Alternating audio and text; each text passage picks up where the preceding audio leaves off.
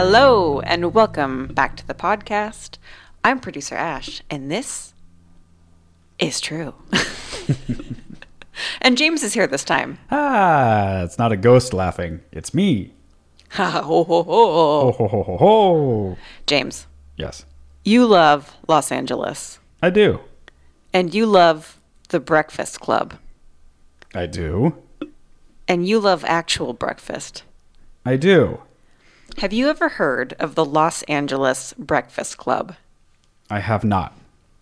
Well, it is the silliest goddamn club you've never heard of, and it's chock full of famous, important people from over the past 100 or so years. Absolutely bonkers. You ready? Yeah. So, okay. I'm so excited for this. Oh my God. Okay. It all began in the fall of 1924. Ooh. What was the song that we were doing? I've got a nickel in my pocket. Exactly. That's every song Let's in the do 1920s. it. Let's fall in love. It's the fall of 1924, when a group of prominent LA businessmen would saddle up at Al Meyer's Griffith Park Riding Academy Okay. and set out on their weekly morning ride, their own weird little tradition that they would do. They began to discuss building their own little clubhouse for themselves for their weekly outings. A relaxed place in which to have a nice breakfast amongst friends and colleagues before heading to work. Right. First, the breakfast began when a local banker named Marco Hellman rigged up a literal chuck wagon, basically a food cart. People don't understand how much early LA was just the Old West. Yeah. Yeah. These are the businessmen are riding horses, before work. It was a desert. Yeah. Yeah. So there was a chuck wagon, and that's how they served breakfast at first. And then one morning, he encouraged one of the guests, a banker from Chicago, to entertain the small audience of businessmen with a speech while they ate. One of the guests present that morning, a local merchant named Maurice Demond, loved the impromptu lecture and musical entertainment so much that he proposed that everyone donate $100 so they could form an official, legit breakfast club. What, did they all donate $100? Yes. That's a lot back then. Yes. On March 6th, 1925, the first program took place at 6 a.m. at the Griffith Park Riding Academy, and Demond was elected as the club's president. Wow. Maurice Demond. Yes. By the way, that's a good cat name. It is a great cat name. Word spread quickly, and the club grew, attracting an impressive swath of Los Angeles bigwigs in the early years. And attendance was regularly in the hundreds at first. Wow. That's a lot of ham and eggs. Yeah, that is a lot. In rapid succession, the club purchased the Crosetti Dairy property across the street, which was at 3213 Riverside Drive, just south of Griffith Park, and they converted that old dairy into a proper clubhouse that included showers for the horsemen, so they didn't have to go to work in their stinky-ass horse clothes. In 1927, entry fees increased from $100 per person to $500 per person, and yet the membership continued to climb. This inflow of cash enabled the construction of the Pavilion of Friendship's Breakfast Hall, a dedicated space for them to dine. What a name. In 1928, Demond created a corporation for the club and allocated 100 shares to each member. Various prominent members were made into directors, and it's like an actual business at this point. Yeah. Go figure. It's supposed to be this friendly breakfast hang, and the yeah. businessmen in charge of it just turned it into another business. Right. That's very LA. Well, the most important meal of the day aside, the club was actually renowned for its range of enlightening and entertaining weekly talks given by prestigious educators, comedians, scientists, literary figures, and public officials. Eventually, the press took notice, and in March of 1927, the Warner Brothers radio station KFWB began broadcasting the weekly programs, many of them nationwide, for free. Wow. Before long, the Los Angeles Breakfast Club, or LABC, had become a cornerstone of the city's civic and social life. So, who was in it? Industry tycoons, oil men, studio moguls like Cecil B. DeMille, Ooh. famous writers like Edgar Rice Burroughs, who created Tarzan, our BFF, Mr. Walt Disney, Oh, wow. supposedly some athletes like Joe DiMaggio and Babe Ruth. No way. Heard of them? This is so cool. Actors, including Will Rogers. Funny story about Will Rogers. He apparently established a mini club of troublemakers within the LABC that would heckle the speakers and presenters, and they called themselves the Roosters. Wait, they did what? They would heckle the presenters. Oh, okay. One story has it that when Miss Amelia Earhart showed up for the first National Women's Air Derby, she made an extravagant arrival at the club by landing her plane on the nearby LA River. Wow. Even Governor Ronald Reagan joined the fold in July of 1967. And speakers over the years included Olympians, politicians, authors, comedians, you name it. Subjects for their speeches ranged from true crime, the Middle East, graffiti and local housing policy, to silent films, puppetry, NASA missions, jazz. Some of the female members would knit during the talks. Quote, but it doesn't mean they're not paying attention. It's just that kind of place. Even President Calvin Coolidge paid a visit in 1927. Mr. Coolidge himself? President Coolidge. That's also a great cat name, Calvin Coolidge. Calvin also Coolidge. President Calvin Coolidge. That's better. I like that. And the club was basically a DZ, a demilitarized zone. No political or personal beef allowed while in session. There's a famous picture from October of 1930 that shows Harry Chandler, who was publisher of the LA Times, shaking hands with William Randolph Hearst, who was publisher of the LA Examiner. And these men disagreed vehemently on basically everything and were more like enemies than just business rivals. But at the clubs, they shake hands. That's just how it is.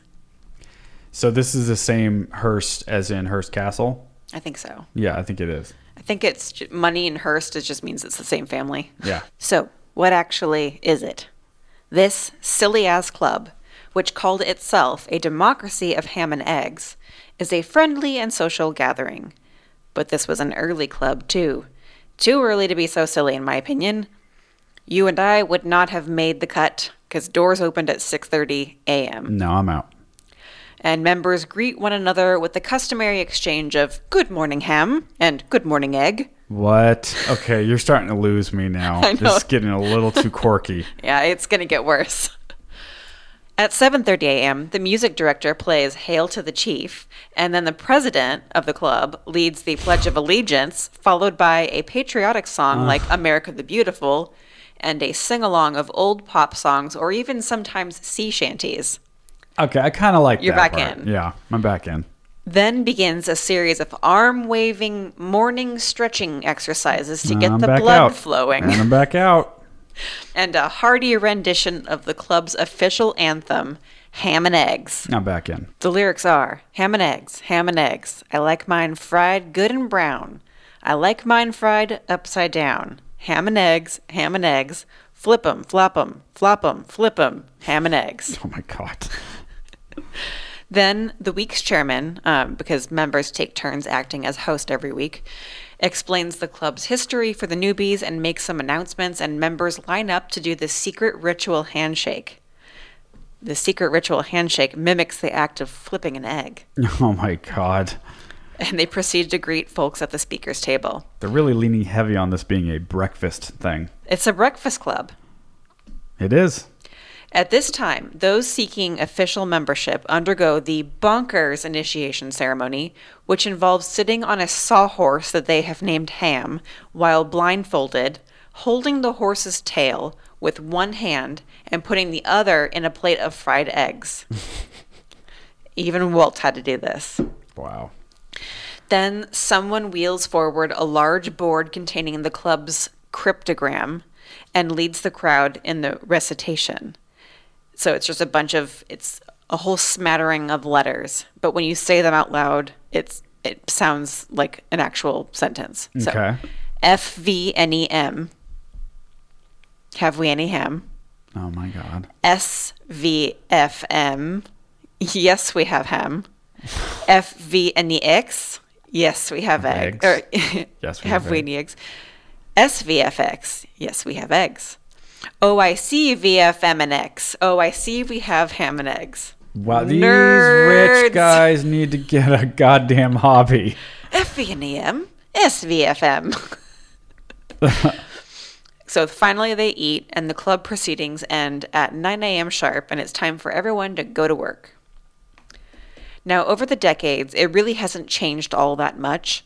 Membership stayed really high into the 90s, but then the LABC, with its men-only membership policy, started being seen as too old-fashioned. Finally, women were admitted in 1978, and the first woman president was elected in 1986. 1978 was the first time they allowed women? Yep. Jeez. But, Wait, is this still a thing? Yeah. Wow. Oh, yeah. I would love to know who's still a part of it. Is it private, the list? I don't know. Okay. I don't think so. It's public as far as the past, so I would assume that it's public today. Yeah. On some level. But so at this point, new and younger people were not joining the ranks. And then, of course, with LA traffic getting worse and worse over the decades, it was getting really hard to make the weekly meeting without taking out a huge chunk of your workday. So things were looking pretty grim by the turn of the millennium. But then Lily Holloman, the club's young and now current president, joined back in 2013, and she refused to allow the slow, agonizing death of this LA institution. She says, quote, "I just couldn't let it happen," explaining that she gently convinced the senior members of the board about the possibilities of social media and digital word of mouth. And almost immediately, more people came through the doors. The LABC is a non-political, non-sectarian club for everybody, she says. Quote, "And if you love anything about LA, past, present, or future, this is the place for you." Oh, wow. This is really neat. It is an organization whose growth and success are inherently tied to the city's history. It's a secret bubble of magic. I was inexplicably drawn in by the warm camaraderie and a spirit of fun and optimism. It's a place full of friendship, fun, and outright silliness. Wow. There's also Dan Snyder, the vaudeville-style piano player and current music director, who stepped in as an accompanist about 25 years ago, and he's been there ever since. And according to Dawn, the club's weekly program, quote, "restores us to basic truth and disregards the pretentiousness of life." Wow. Rex Link, the son of founding member Harold Link, says the club is, quote, "not a church, not a lodge, not a service club, but the shrine of friendship, the story of the club of hospitality, the democracy of ham and eggs where everybody knows everybody and everybody is just a ham or an egg. True to this sentiment, then as now, pretension, politics, and religion were left at the door." It's funny. I was just looking at their website. So labreakfastclub.com is still an active thing. And it has that, look at that poster. Yeah. And so I was reading it. It's very much still a thing. The application process, do you want me to read it? Sure. Okay. So it says membership is open to everybody aged 18 and older. Most members live in Southern California, although the LABC has members in Oregon, Washington, Illinois, Austria, and Australia. A membership application can be obtained during a Wednesday morning meeting and returned in person or via email. After the form is referred, the board of directors will read, review, and vote on approval of your application. See, that's the ticket. But technically, anyone's allowed, and it's set at $285 yearly or $28.50 monthly. And here's what you get: you get 25% discount on breakfast tickets, members only Friday happy hour, exclusive tours and events, a coffee mug, a license plate frame, membership card, Wednesday meeting, members only virtual live stream, and then they have a financial aid fund.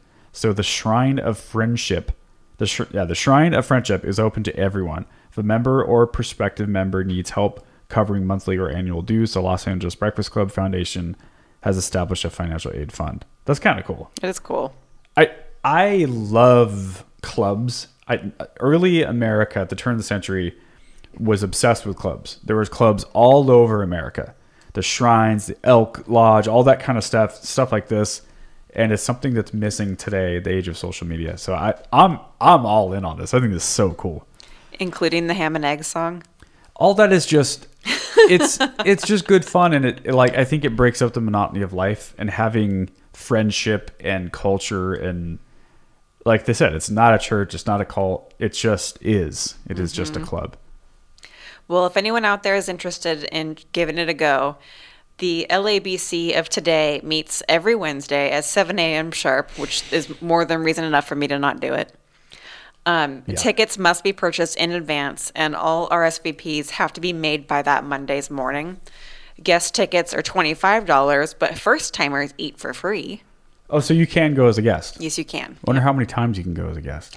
I don't know. Because that might be the way to do it. Yeah. You know, if you don't want to pay the dues, you may not be a member, but you can still go and network and schmooze and be part of this thing. Yeah. Because my guess is there are fairly prominent people still part of this. In case you're wondering, the dress code is business casual.